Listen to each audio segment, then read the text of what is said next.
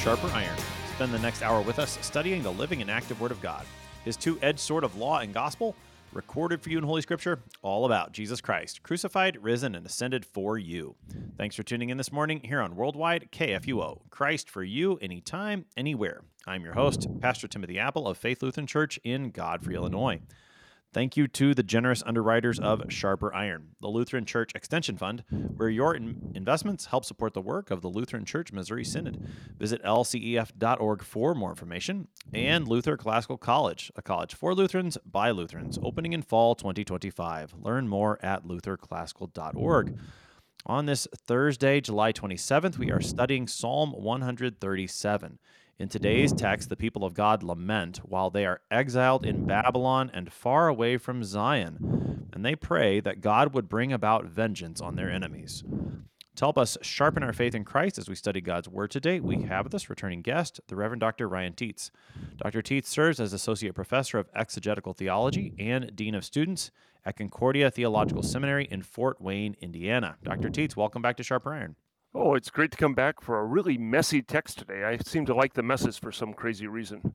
Yeah, this is one of those psalms that it's not in our hymnal, and it's one that sometimes we skip over, but it's one that I thought we needed to talk about here on Sharper Iron because it's there in the Scriptures, and so it's worth our time and our attention. Before we talk about this psalm in particular, and maybe imprecatory psalms even in general, let's just talk a little bit about the Psalter. Talk to us about the place of the Psalter within the canon and within the life of the Christian. Yeah, and that actually is really important as we consider what to do with this psalm that, frankly, is going to make us really uncomfortable at the end. You cannot pick and choose these psalms because this is the prayer book of the church. So these are God's divinely authorized ways to speak back to Him, which is a really important thing to consider. And especially in terms of the Psalter itself, we can talk about it having a bit of a fairly large macro structure with the 5 books, is that the Psalter actually moves us from here's the ideal, book 1, to life falling apart and eventually moving us to praise at the very end. So it actually takes us on an entire journey from both lament to praise. So, all right, keep going with that line of thought and how Psalm 137 is going to fit into all that. Yeah, so I'm going to just preempt one of the arguments from the get-go. When you get to an uncomfortable psalm like this, one of the classic arguments is the Psalter was ultimately prayed by Jesus, which, hey, that's good theological foundation. But then the next move is curious to me.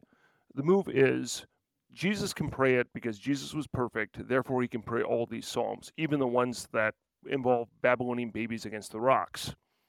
But because we are not perfect, again, agree with that theological assertion, we can't necessarily pray a psalm like this. That's a bit of a problematic assertion. Bottom line is you cannot pick and choose. Based upon that logic, we couldn't pray any of these psalms. So if you give up Psalm 137, you might as well give up Psalm 23, which I don't know if anybody wants to do anytime soon. Yeah, that's right. So talk to us more about the shape of the Psalter, and I think it's particularly telling even within the smaller section that we've been looking at. Now, we've not looked at every single psalm here on Sharper Iron. We've been doing selected ones during this month of July, but we have looked at some of the Psalms of Ascent, and there's been that movement, up to Jerusalem, the idea of going to worship, pilgrimage. Even in the 2 that aren't Psalms of Ascent, 135, 136, that immediately precede this, you have the joy. And then here comes Psalm 137, totally different character. Talk about the shape that's been going on and how that affects the way we read and understand. Yeah, Zion is the goal of the Psalter, and we're going to talk about Zion theology a ton here in Psalm 137. Zion is not earthly Jerusalem. You can talk to Jeremiah about how that theology gets abused during his day. But rather, Zion, this goes to Isaiah 2, is sort of your classic Zion in a nutshell text. Zion is one where God is, so incarnational language writ large. It's where God's Torah is, God's teaching is. And it's where everybody is gathered and experience radical shalom. So it is the absolute hope for all people. So they've been desiring to go there, but in Psalm 137, the problem is they can't go there. Yeah, and this will be the only time I ever quote Walter Brueggemann positively, just so everybody's not concerned. For those of you who know Brueggemann, he's on my Mount Rushmore of theologians that tend to drive me nuts because he sounds so orthodox and generally isn't. I've heard lectures that sounded completely different to me from some other people, but Brueggemann talks about psalms either being psalms of orientation or disorientation. This psalm is a massive disorientation. So what does that mean? It is a what to do when all is lost and you've suffered horribly, and this God, I thought I knew who you were. God, where are you? And these really powerful questions. This is a wonderfully emotional psalm, and that's true of the Psalter in general, is that you can just hear the feeling of, I thought I knew who God was. I thought I knew who I was. And now everything has fallen apart. God, what's going on here? Where are you? And how can I even move? How can I even move forward? Yeah, and the thing I love about the Psalter, from those questions that are very real, is that the Psalter teaches us to ask those questions to God. And if we don't do that, then we'll be lost. But when we ask those questions to God, then he even drives us back into his word, and that's where trust and faith start to grow yet again. Yeah, and being angry with God is never something that has ever scared me as a pastor. Indifference terrifies me. I mean, I had one of the worst conversations of my life where, so why have you left the faith? And the person just shrugged his shoulders and said, well, that's your thing, and I just don't care. That was horrible. That was a devastating conversation. But when you're angry with God, and and this psalm and when the laments are even more so, is that you're actually realizing there's a relationship at stake here. Yeah. When somebody's angry with God, God can take it. And as a pastor, and I cut my teeth back at St. Louis University Hospital, did 2 units of clinical pastoral education and trauma 1 chaplaincy, which for a guy who wasn't really a fan of hospitals, it kind of broke me in pretty well. But you end up dealing with these unspeakable tragedies. And what do? You actually call out on God's promises, knowing that God isn't going to leave you and that God is going to embrace you even more by these promises. Yeah. So with that unspeakable tragedy, talk to us about what's going on in the background for Psalm 137. There's no superscription to this psalm, but within the text, I think most of the psalms, we have a pretty clear picture of where we are in history here. Yeah, the first 3 words in the Hebrew pretty much say it all. Upon the rivers of Babylon. The moment I hear Babylon, now I'm in the wrong place. Land is huge, and this is something that, depending who's listening here, I'm going to just own the fact that I don't get land theology like some of you probably do. I've lived too many different places. I'm a university brat growing up at scenic Purdue University, and I did not go there for the record because I don't do math. Is that land is connected to identity. So the land of Israel, that great promise in Genesis 12, is not only it's nice to have a space to live. It's actually far more than that. The land is where you are, it's where you belong, it's your community. So the moment I get those first 3 words, I'm counting the Hebrew words because I'm a dork for the record, upon the rivers of Babylon, the moment I get this, already I have a massive problem here. It means I'm no longer at home. And with that, we have this whole crisis of the exile. Once the exile happens, all God's promises are now really, really thrown into absolute doubt. So we kind of go through it. We have these major landmarks in the biblical text that just drive the story of salvation. So you have Genesis 12. God's going to promise what? Land, descendants, name. And be a blessing to the nations. Bless those who bless you and curse those who curse you. To be in Babylon means, no land, descendants, big question mark.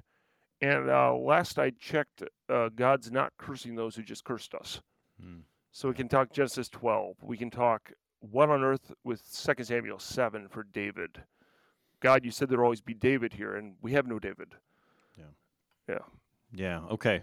Remind us a little bit more about the historical event of the exile and how that affected the people of Judah. It's a huge thing that happens in the Old Testament, but sometimes, at least I know the Old Testament, sometimes we forget those big things. So remind us just of how, and give us a sense of how important that would have been. Because as you said, in a culture in which we move around a little bit more than they would have, we don't have that same sense of what it means to be just uprooted from your homeland. So to help us get that sense. Yeah, so 586, 587, depending who wants to do the math on 1 year BC time, which is always amusing to me, which year you want to go with, is that we've always had that God's promise of staying in the land was contingent upon the people keeping the sign of the covenant, being loyal. The prophets warned them, and you're right, Pastor. What ends up happening for most of us is we get all excited about the 8th century prophets, that once we get into the 6th century prophets, we kind of ignore them. Like, oh yeah, by the way, there's this little thing that happened. Let's move on with our lives, and can we just get to Matthew at that point? And then, yeah, okay, we have a few other books in there. We have Haggai, Obadiah. Okay, Zechariah's kind of cool. Malachi's nice, but can we just get on? Can we just get on to the story? But so this is where the book of Ezekiel is in the background of this text. Book of Obadiah, big time with the reference of Edom, which, there's my gratuitous second show in a row where I mentioned Obadiah. I knew we were going to talk about Obadiah this time, okay, though. I knew that was going to come up. Okay, this is a heck of a lot more. This is a heck of a lot more predictable than the last time I was on. Yeah. where God tells the people that the reason this has happened isn't because God has abandoned them. Oh, it's actually because God has abandoned them. It's not because God has somehow lost a battle against the Babylonian deities or some way like that they would have framed it. But this is actually an act of divine punishment. Jeremiah's adamant about it. Ezekiel has almost the exact same setting at the start of his book as Psalm 137. He's by the way, the rivers of Kebar. So here they are with your identity doesn't matter, you have no home, and the other big piece here, and this factors massively into why the emotion, sheer raw emotion of this text, and it is absolutely just beautifully raw, is that to not have Zion, to not have temple, means at this point, God, can we even be forgiven? And these are painful questions in the background in this. Yeah, that's a good. I really appreciate that last point. That, I mean, it's not just the matter of being gone from the homeland and the judgment of God, but with the temple being gone, the place that God promises to forgive sins, is that forgiveness gone? That's a huge question. Yeah, that's really important.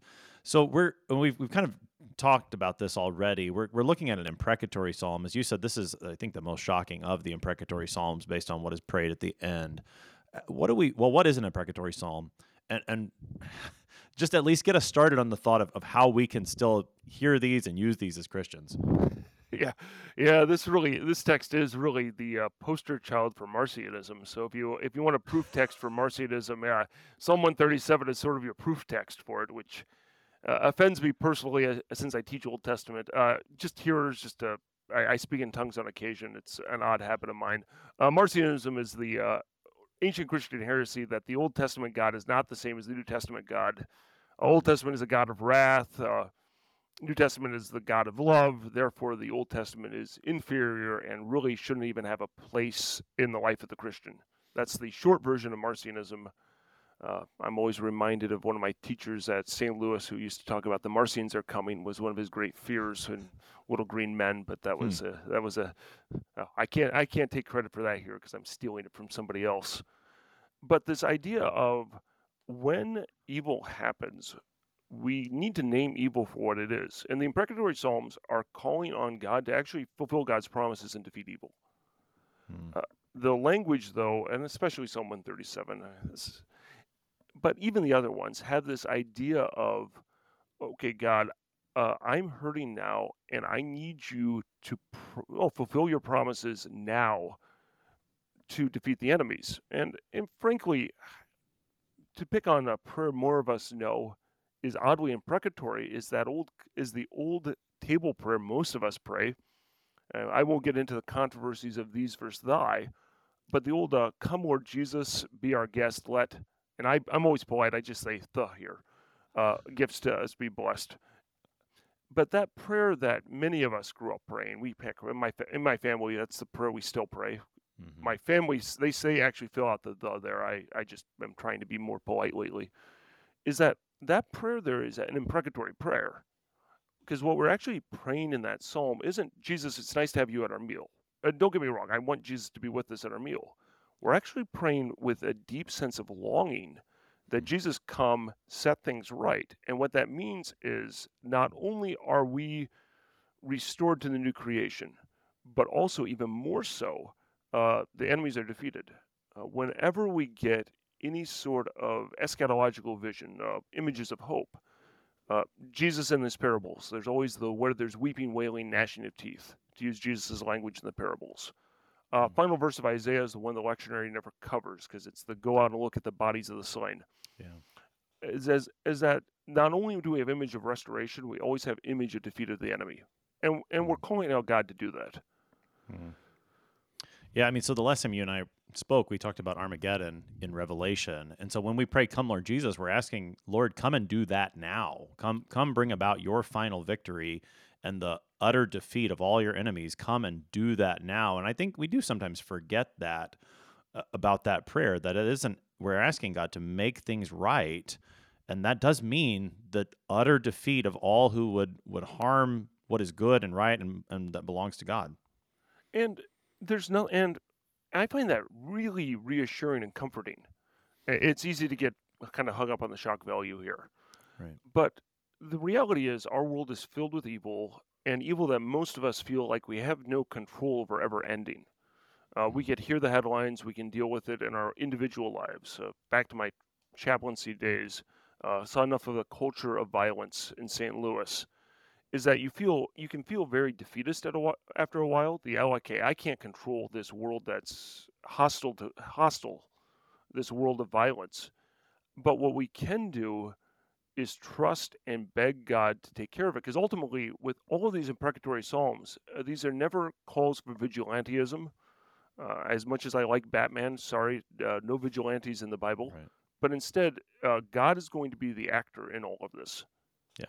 Yeah, that's right. Yeah, the prayers of imprecation put the matter into God's hands. It is not the vengeance being taken into the hands of the people of God, but leave it in the hands of God. Ask Him to do something about the evil that they are powerless to overcome. So let's go ahead and look at the. If I can jump in, you used a good word there. That word vengeance. Yeah.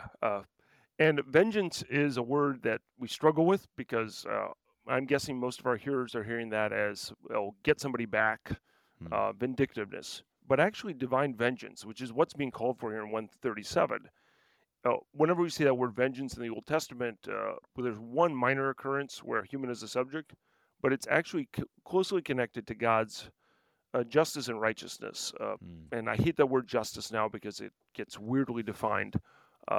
Actually, in my class, we don't use the word justice. We just use the word mishpat because that's the Hebrew word for justice and avoids the problem.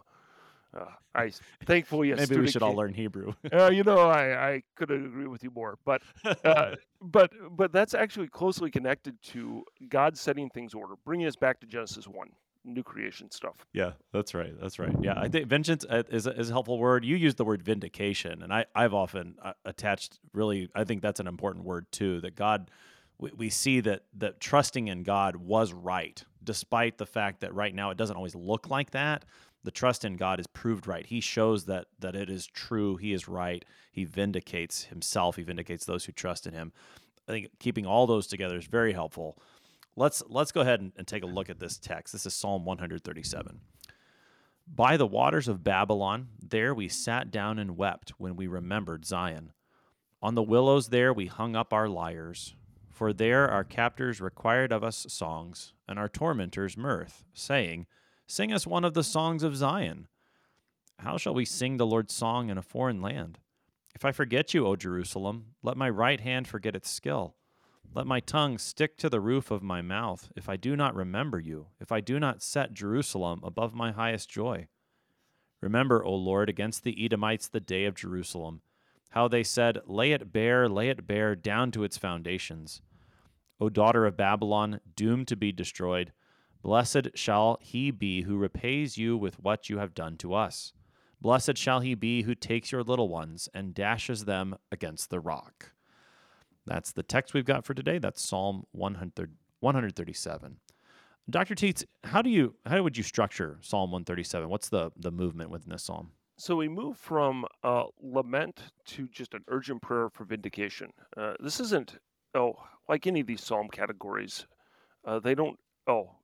Nobody gave us a genre rule book of the Hebrew Bible. Right. So we start out with just an expression of pain, an expression of deep longing, the pathos here. I mean, I find the appeal of Psalm 137 is just how beautifully emotional it is. Mm. Is that then we go from we're hurting, we're hurting, we're hurting to a prayer of make this hurt stop. And a prayer, that almost sounds too sanitary. Let's go with urgent plea, begging. Mm. Yeah, I'm trying to come up with. There needs to be a stronger word there for that. This is Yeah. not just okay. It's not like. By the way, could you get around to this? This is a deep-seated cry of pain and a cry of longing. Mm. Yeah, that's right. Okay, so with you mentioned the first verse already, by the waters of Babylon. Three words in Hebrew. Well, that's 5 in English there in the ESV. By the waters of Babylon, and you made the connection to Ezekiel 1 verse 1. Is there something to the place where this pain is happening, that it's by the waters of Babylon and not just Babylon in general? Yeah, it's ugly here. So here we have this land that's noted for its agricultural fertility. That's Mesopotamia. If you want on paper, Mesopotamia is a far better deal than Israel. Hmm. They have waters. You have the hanging gardens for crying out loud. You have this land of agricultural abundance. You're not depending upon God to make it rain to survive. Is that it's this nasty contrast that on paper they're actually in a better spot. Hmm. They have their earthly needs being met, and we even see it more so in 2. We got the what to do. We'll go with the ESV there. Poplars.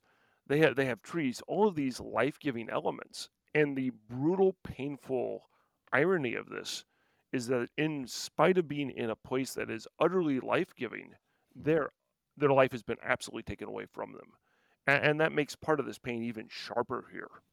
Mm. Yeah, well, and now that I'm thinking about the Psalter, the very first psalm has that image of being like a tree planted by water, and yet, as you said, this water's in Babylon, and so the pain of not being in the place that God has said, this is where I'm going to put you, and by the water of that place, it almost twists the knife. Yeah, and you bring up a great move by bringing up Psalm 1. So Psalm 1 and 2, in terms of this, goes back to the earlier conversation about the macro structure of the Psalter. Psalm 1 and 2 actually are the introduction to the Psalter. So we read everything in light of 1 and 2. So yeah, 1 gives us this wonderful image of what it means to be, and it's an ashrei too. It's a blessed is. Yeah. So blessed is, yeah. So here you are, a tree transplanted by streams of water, and now here we are by the water, and we are and we are not transplanted but uprooted.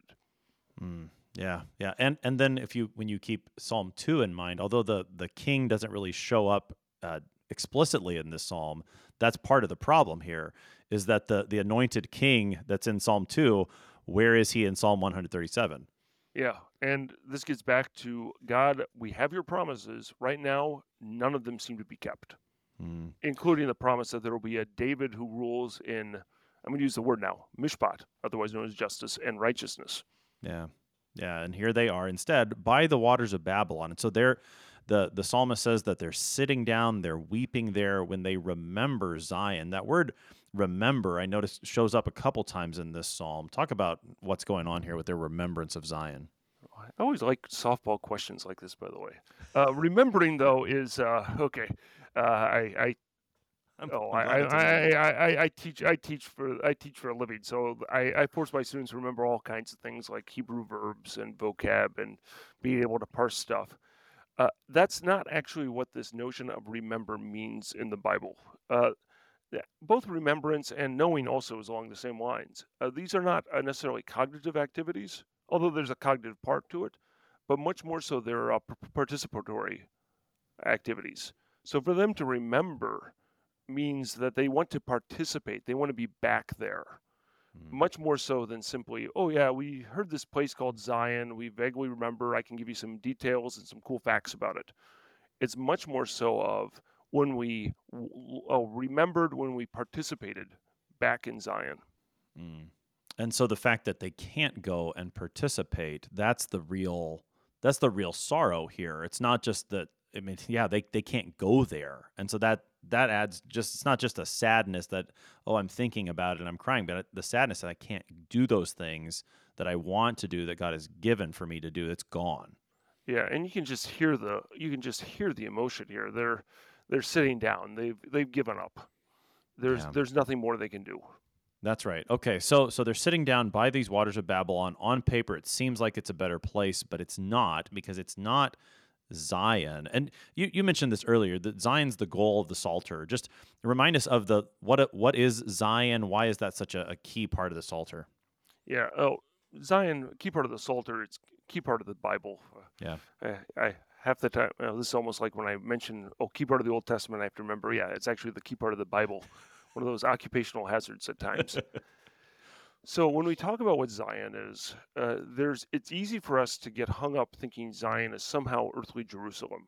And I had mentioned a little bit earlier about kind of the abuse during Jeremiah's day, which is, if you figure Jeremiah is predating this psalm by a little bit, is that Zion, and this is Isaiah 2, massive part of Isaiah, and Isaiah and the Psalter work really well together. Mm-hmm. They interact heavily, is that Zion is not simply the Temple Mount. It's not simply an earthly Jerusalem. And in fact, to call it that actually completely misses the point. So the promise of Zion is closely connected to the temple. It's wonderfully incarnational. So for them to remember Zion means they want to participate where God is with God's forgiveness, where also God's Torah is, God's revelation. And that word Torah, this is a Psalm 1 issue actually, Psalm 1 issue and all over the place issue, is that this is God's revelation. It's also where community is. And this is another piece that for most of us, this is in the category of something I can explain but probably will never get, is that when you're in the majority world, which is where the Psalter assumes, and most of us, depending who's listening to us, many of us, at least myself included, we are not part of the majority world. We are individualists to our own detriment at times. But when your identity is the community, that's also a big part of Zion. So we can talk about identity here. Yeah. And also this working about of peace and protection. And I remember teaching this at my church at Emmanuel on Jefferson Avenue. There's a shout out to the church I'm a member at here in Fort Wayne. We'll see if anybody listens, but no, that's beside the point. Is that one person said when I was teaching this in Bible study, said, where's Zion?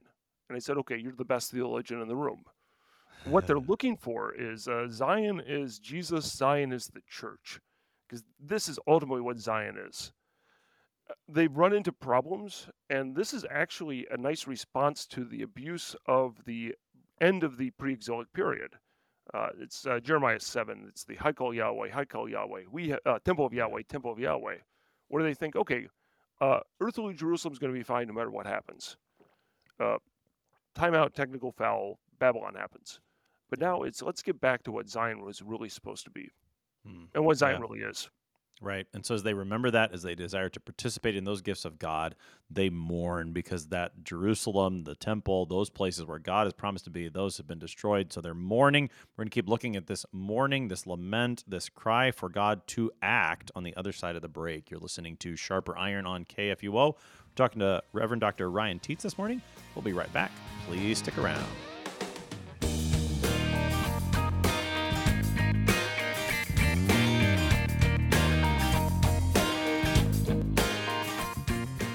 Lutheran Church Extension Fund exists to support Lutheran Church Missouri Synod ministries and church workers. How do we do this? Your investment with LCEF makes it possible for LCMS churches, schools, organizations, and church workers to receive low-cost loans for new and growing ministries. And faithful Lutherans like you, church members and church workers alike, make that possible when you invest with LCEF.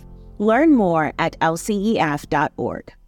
LCF is a nonprofit religious organization. Therefore, LCF investments are not FDIC-insured bank deposit accounts. This is not an offer to sell investments or solicitation to buy. LCF will offer and sell its securities only in states where authorized. The offer is made solely by LCF's offering circular. Investors should carefully read the offering circular, which more fully describes associated risks.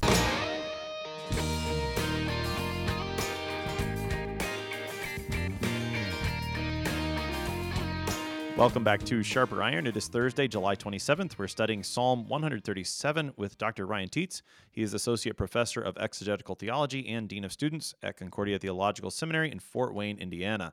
So, Dr. Tietz, we talked about verse 1 prior to the break. The people of God are weeping by the rivers of Babylon because they're remembering Zion.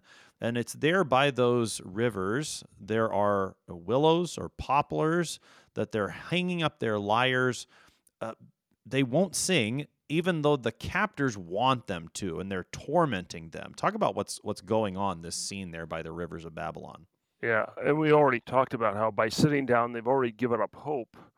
And the Psalter is all about the orientation. It's the singing praises. And this is looking towards the end of the Psalter, as we already talked about. We can't wait we want these psalms of ascent. But now they're not able to sing anymore. And singing is how God's people respond when God saves. So by hanging up their lyres here, hanging up their musical instruments, they've said, look, God's not saving us here. And this gets into really the profound pain in this psalm. And that's something we can't gloss over, because if you see and hear the trauma and pain of the Psalter, it actually helps us understand really the entire psalm. Yeah. Yeah, and we go from, so they've given up. We cannot respond to God's saving actions. We've hung up our lyres because God is, we're anything but experiencing God's salvation right now. Yeah. And then we have that nasty, kicking people while they're down language. Okay, right, so yeah. tell us what's going on there. Yeah. Yeah, verse 3 is just ugly. Here they are. I mean, they've lost everything. They're miserable. So what happens?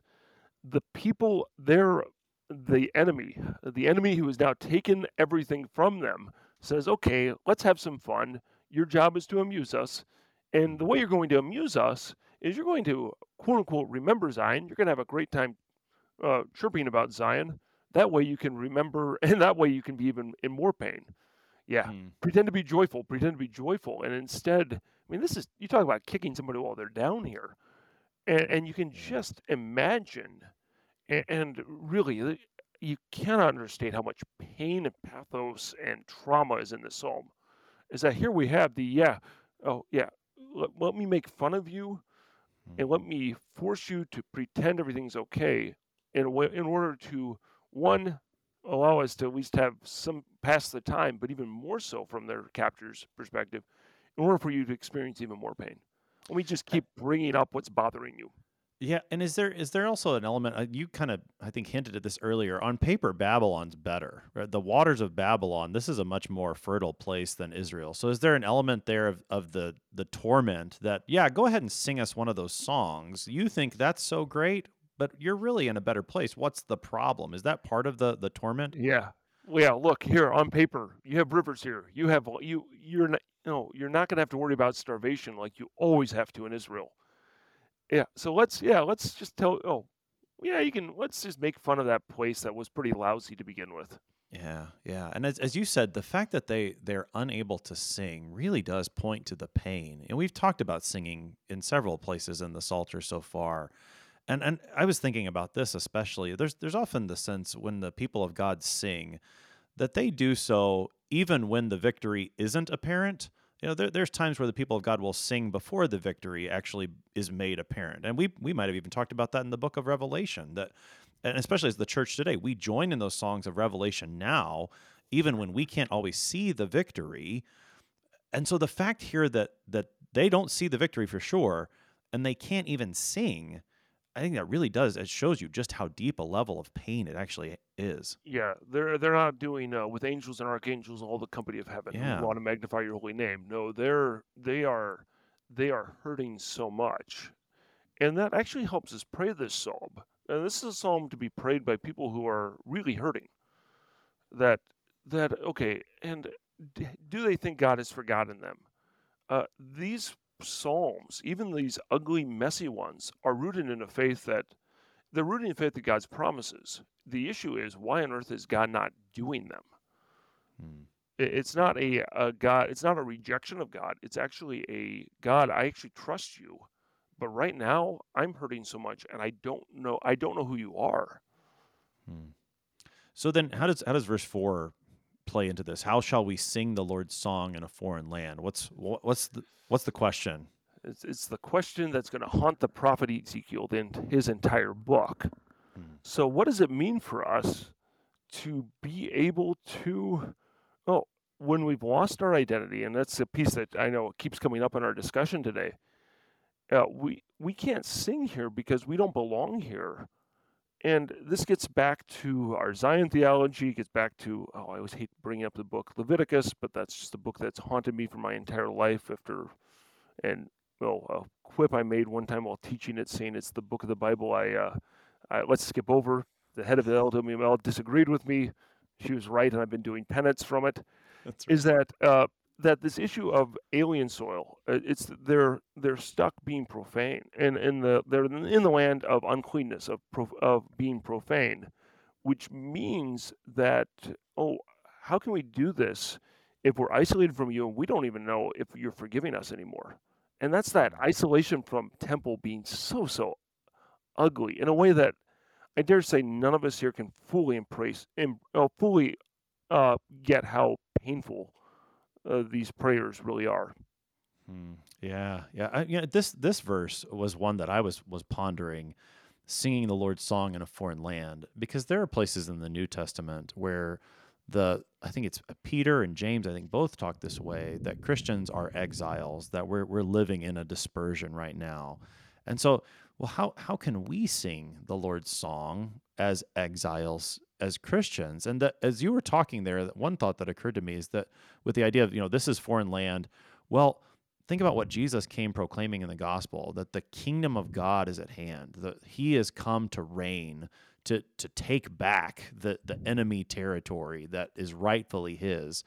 And when we realize that Jesus is reigning as king, even when it doesn't always look like it, that does allow us to sing the songs of Zion as Christians today, even when it doesn't look like the victory is apparent. Now, I don't want to take away from the pain and the pathos that you're talking about here, because I think that is important. But that was something that, I was thinking about this. How do we move from this kind of pain into that singing that we have even in the midst of the pain? That was one way I was trying to grapple with that. Yeah, and what's nice about any of these psalms is they actually never answer your question. Yeah, how's that for a horrible answer to your horrible response? That's okay. And I mean, life as a pastor is great. I absolutely love it. And I had a congregation member who said, "Look, I hate the Psalms of Lament because they go Pollyanna." That was the response. I, as a young pastor, didn't know what to say. As a slightly older pastor, still don't quite know what to say. But the issue was, and this is a person who had gone through all kinds of really harsh times, is that the issue is when you're in the midst of these depths, you don't know how you're going to get there, but you do. And the Psalter, even in this case, this psalm never actually gives us this nice little move to praise. It's ending pretty, not pretty. It's, okay, please hurry up. Right. But the other psalms that really get into this move from lament to praise, this psalm is part of a journey, is that we don't know how we get there. And I mean, you read the commentators, they get funny. They're like, ooh, maybe he fell asleep, felt better, and then wrote the end of the psalm. I would love to say that's a straw man, but it's not. But we don't know how we get there, but we know we'll get there. And I like your language. The kingdom of God is at hand.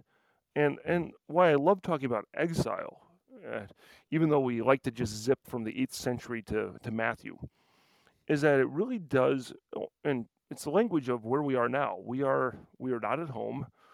We know God's promises, but when life stinks, at times God's promises can seem very distant to us. Yeah. So we are called to embrace God's promises. Yeah. Well, you talk about the how we get there. I think you're right. I don't know how we get there, but I do think as I've reflected on this, and listened to the people of God go through these struggles and walk through those struggles with them, I think that if we don't ever go through the actual, and this sounds so new agey, but I don't know the better way to say it. If we don't actually go through the process of lamenting, if we don't actually pray psalms like this, and we try to jump all the way from the problem to the solution without actually doing the lamenting and the complaining and the asking God to do it now, if we don't do that, then I don't think we actually get there. and it sounds like, but I think we have to go through that process. I don't know exactly how it works, but the Lord uses these prayers, as you called this, the divinely authorized way to speak to God. When we use these, He gets us there. Exactly. And our challenge as caregivers is that to be able to sit with pain, or even for us as we're suffering, pain's not fun. And for those of us who do caregiving, I've been called to do a life of caregiving. Being with hurting people is gut-wrenching. These are the days where you go home and you just don't want to go home exhausted. Is that our goal is to actually let the pain and allow that pain to have a voice, as opposed to saying some nice little trite saying of God has a plan, which, don't get me wrong, God does. But until you actually give voice to the pain and trust the journey, and I don't know, New Agey is exactly what I'd go with, but it sounds wishy-washy to me, but I don't really know how else to say it. But my standard line, because I've dealt with, especially when I was in St. Louis, and then even pastoral ministry, like any pastor, I've dealt with a lot of deaths, a lot of tragedies, and we all can exchange war stories that we'd like to feel really triumphant about, but that ripped us apart in reality. Is the line that I always use when I'm at a death is your journey of everybody's journey through grief is different. Yeah. And I'm going to be here wherever your journey leads, because that's all we can do. Yeah. And just and that's all what we as caregivers can ever do. Yeah. Yeah. Well, and I think that, again, that's what the Psalter does so well, is wherever we find ourselves in grief, there's a psalm that speaks to that and allows us then to speak to God in that grief, so that it's not just your pastor who goes with you on that journey, but it's God who goes with you on that journey. Yeah, and this is where having Jesus being the one who prays the Psalms. Yeah, this is Jesus accompanying you through your journey. Yeah, yeah. So, okay, as the psalm moves on, then on the one hand, the exiles there by the waters of Babylon are they're sitting down and weeping as they're trying to remember Zion, and they're tormented by the captors as they taunt them. But on the other hand, they don't want to forget. And I think that's what's going on in verses 5 and 6. They want to remember Jerusalem and say, if we don't, then that would be awful. What's that? How's that play into this psalm? This is not, okay, this is going to sound obvious, but hopefully, this is not a faithless psalm. This gets back to this whole idea of when we talk to God this way, this is how we talk because we believe. And Psalm 5 and 6, it's this really a defiant cry of faith here. And I mean, this is a pretty serious oath formula. I mean, if I forget you, let my right hand wither. And as somebody who is admittedly left-handed, I always get annoyed that the right hand gets all the press here. But Ehud is my favorite character in the Bible for a good reason. But this idea of, and right hand, it's your strength, it's your power, contrary to those of us who are properly left-handed. But this notion of, it's so easy for me to give up here, but I'm going to refuse. So I'm going to hang on to the promises that, God, you're still here, you still forgive, you still bring about your radical peace in spite of everything. And yeah, I mean, those oath formulas in 5 and 6. So we go from this painful, traumatic pathos of, I'm giving up, and then, but I refuse to. 5 and 6 really are the cry of faith here. Yeah, I mean, there's definitely a sense of defiance, and not only so that in 5 you've got let my right hand forget its skill or wither, as you said. Verse 6, then it's the matter of the voice. Let my tongue stick to the roof of my mouth. So they couldn't sing, and yet here. Wait, if I forget, then that's really when my tongue would stick to the roof of my mouth. You go from the expression of pain in 1 through 4 to now, the pain I still trust, and I can't sing now, but that doesn't mean I can't still talk of God's wondrous works. I can't still call God out on God's promises. I love 5 and 6. We think of cries of faith or statements of faith being rather tame. 5 and 6 are not tame at all. I mean, this is it's an oath formula. If this happens, let all these horrible things happen to me. Yeah, so I mean, this cry of defiance, as you said, the cry of faith, even in the midst of the torment, it is in this psalm, and it's there as they're lamenting that faith is there side by side.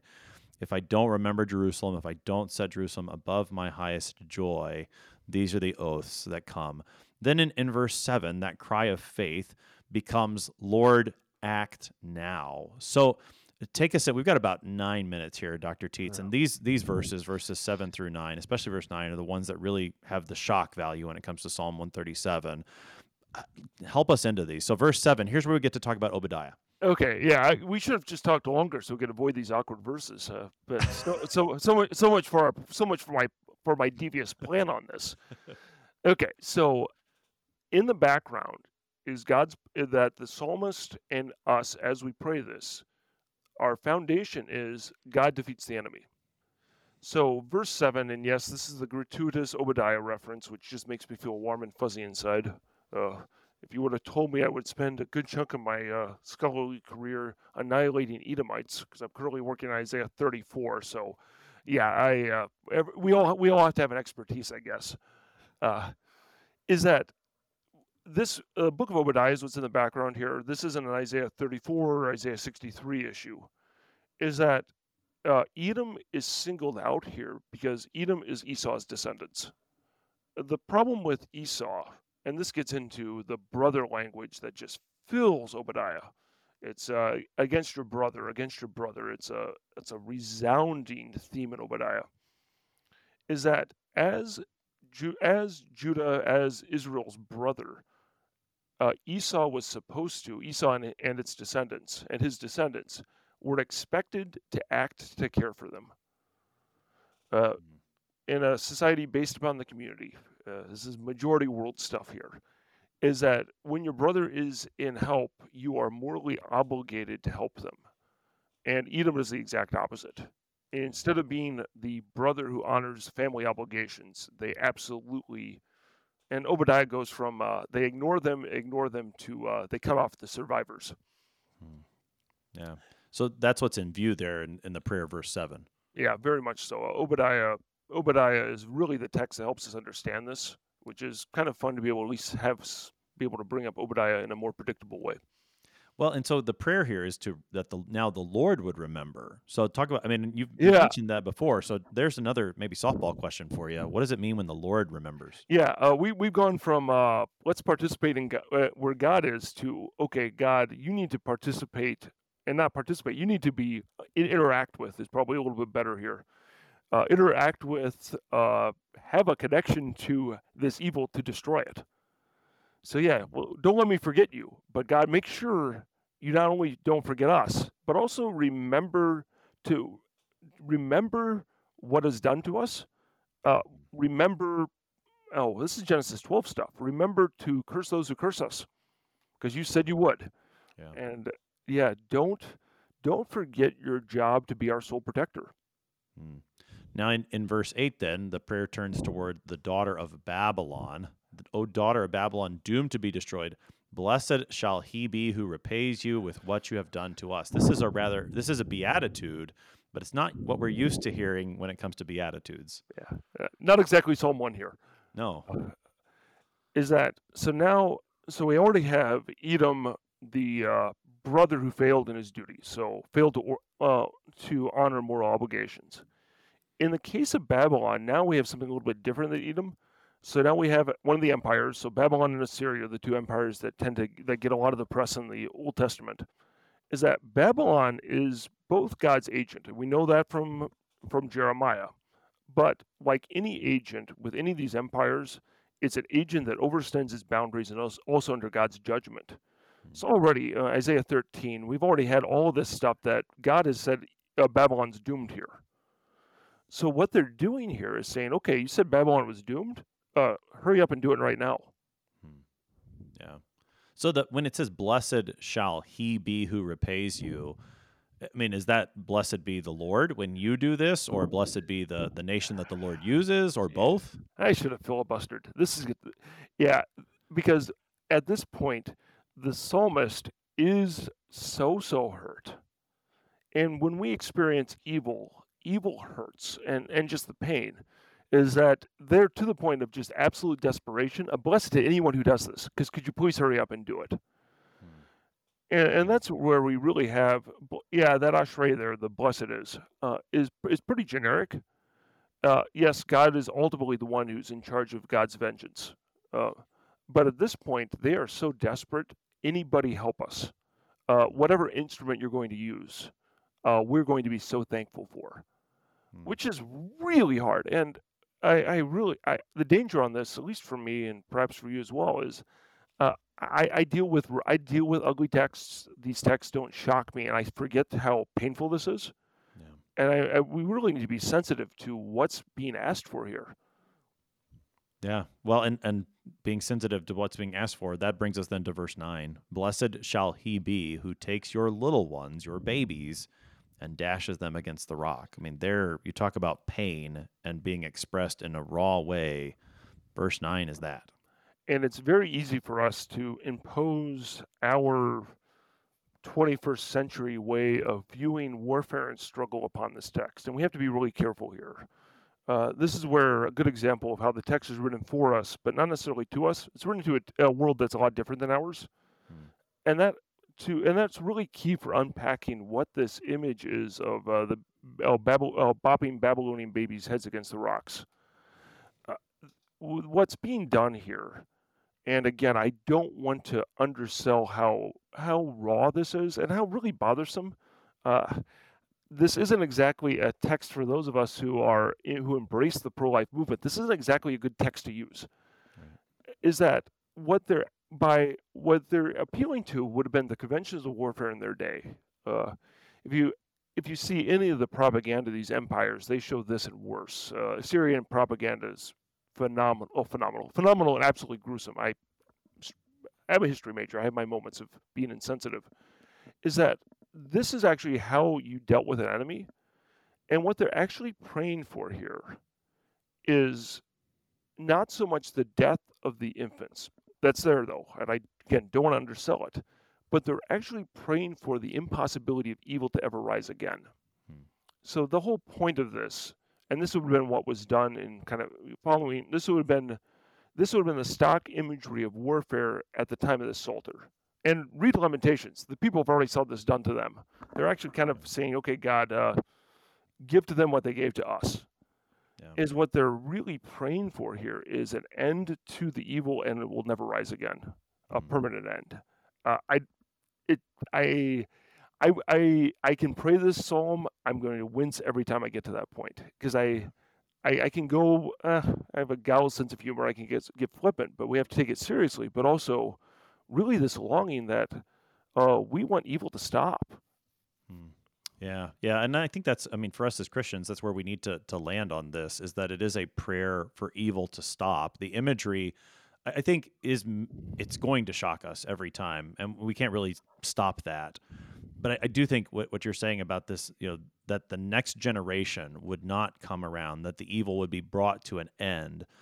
That is where we can see this as a prayer that we would speak as Christians, maybe not in that very language, although, again, this is the very word of God to us, and we don't want to deny that.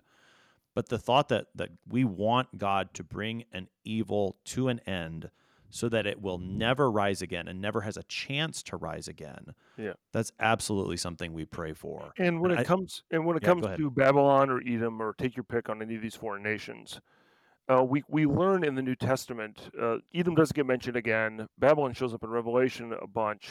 Yep. But Babylon is not the Babylonian Empire at this point.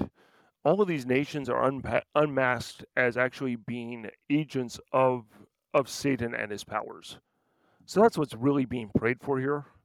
Yeah, exactly. Yeah, as we would use this prayer as Christians, that is a fantastic point. Think about the way Babylon is referred to in the book of Revelation and the evil that Babylon is there. Certainly we pray against that the Lord would come and deliver his victory to us now. The Reverend Dr. Ryan Tietz is Associate Professor of Exegetical Theology and Dean of Students at Concordia Theological Seminary in Fort Wayne, Indiana. He's been helping us today to study Psalm 137. Dr. Tietz, thanks for being our guest today. Well, thanks again for a messy text and a wonderful conversation. Fantastic conversation indeed. The emotion is real. The pain was raw for the people of God as they lamented their homeland being destroyed. Where was God? What was he doing? And the questions that they had, they took to the Lord. They lamented. They asked him to act in ways that do shock us, yes. But still, we ask God to act. Come, Lord Jesus, deliver your victory to us now. The victory that you have won by your death and resurrection already, make that our reality forever by your last day return. So we pray, come, Lord Jesus, come quickly.